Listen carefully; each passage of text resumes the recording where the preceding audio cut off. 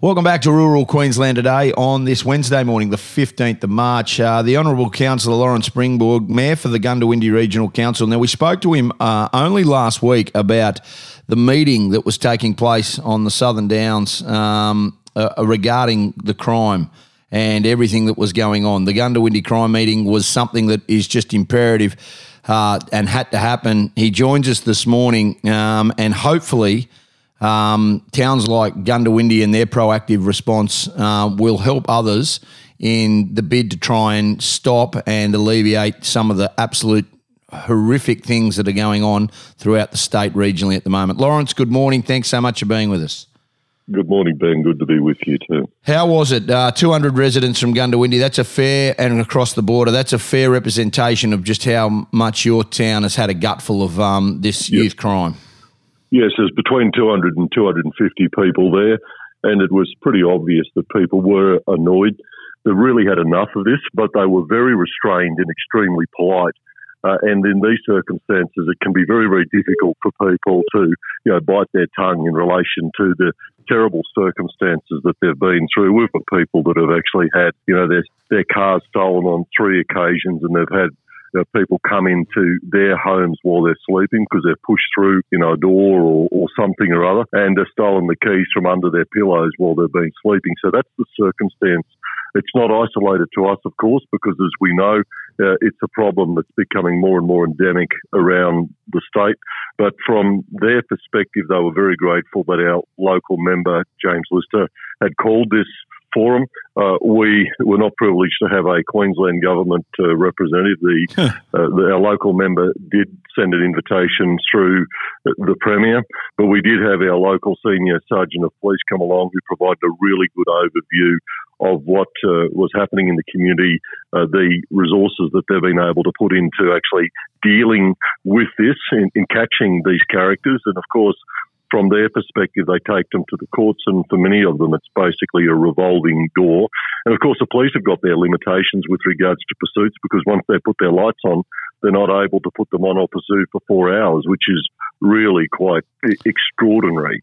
But from the meeting's perspective as well, we were able to outline a range of things that we've been involved in as a council, even though policing and courts are not our jurisdiction, not our responsibility. We have no power and authority over it. Through our advocacy, working with our local member, we've been able to achieve a 24-hour police station, 7 additional police officers. We're now going to have additional youth justice resources on the ground with more intensive supervision. They're undertaking to do more programs. And I did meet with Minister Ryan after the invitation to the meeting came out, the police minister, and I went through a range of things with him.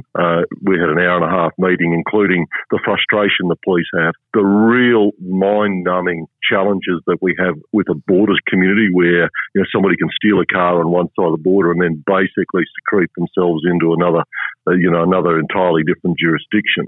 And he undertook it. That we had a good meeting. He undertook to take back a range of those things. And one of the things I said would be really beneficial is that when we have linked offences, for example, a car stolen in one state, bird out in another state, and other associated crimes, there should be a compulsory reference to those particular offences or matters dealt in another jurisdiction at the sentencing of that offender in Queensland, and that's something that they undertook to actually have a look through the necessary legislation. But, we're slowly getting there with some of these things, but until a real deterrence is put in place and there's real consequences for actions, the joyrides and the carry-on of these characters will keep going on because they fear they have no consequences. And the other thing, of course, is, and I'll just conclude on this, is the real serious intervention into a small number of families, and we're talking about small number, where you've got this cycle repeating itself, is absolutely critical because, that's the thing. I mean, those children, they're basically condemned to a life of disadvantage and crime, and particularly when you've got sibling traits in the family because of their own dysfunction, and there's a reluctance, of the authorities to get involved in there. But as I've said to them, if I actually have a pet and I don't look after it, then, we've got the authorities knocking on my door and the courts intervening. If I don't feed my child, you've got certain interventions, but we've got children that have been brought up in drug-addled environments that are a life of criminality and a failure to intervene.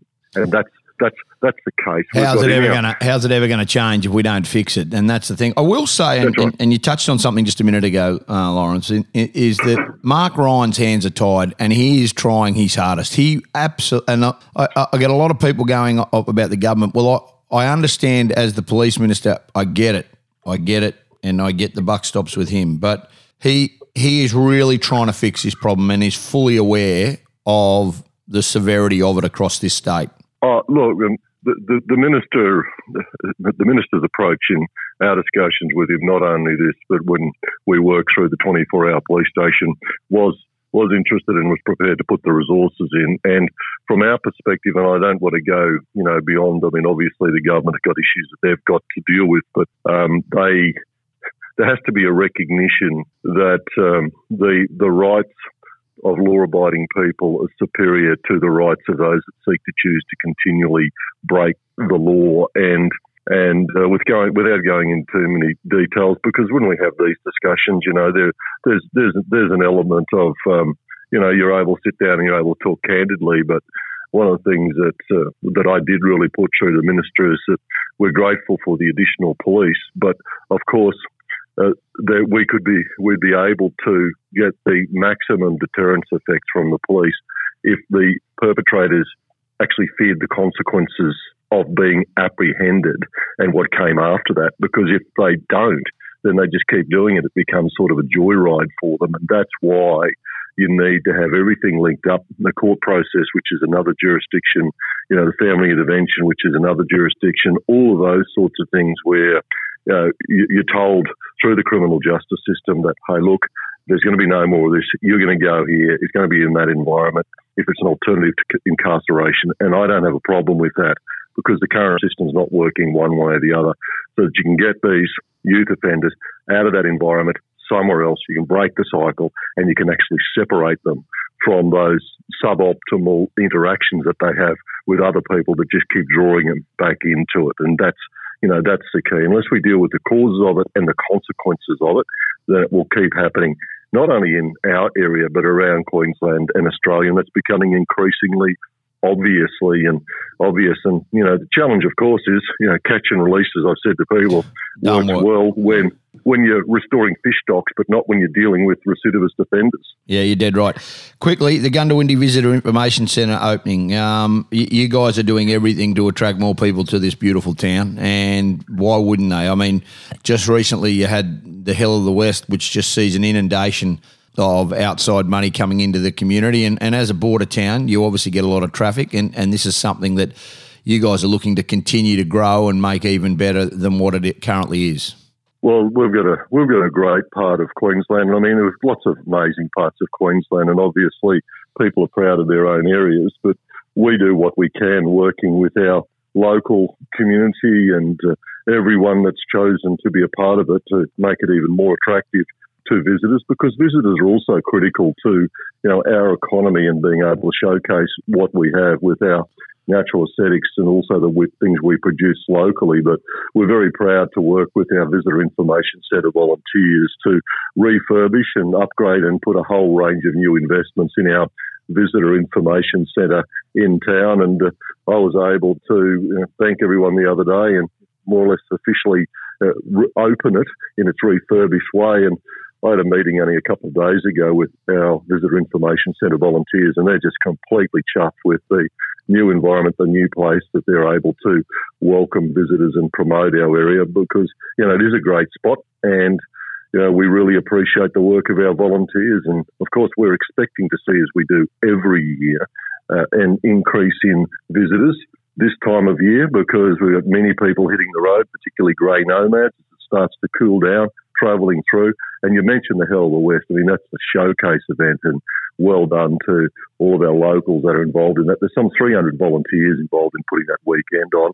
And, of course, it's only a week or so away and people can put themselves through that again. Yeah. The 2-kilometre swim and the 80-kilometre bike ride and the 20-kilometre run. As I said to them last year when I welcomed everyone and we saw them run across the line, it's actually it's incentivised me to become an even better spectator because I'm not putting myself through that. But my son's coming all the way down from Townsville this year.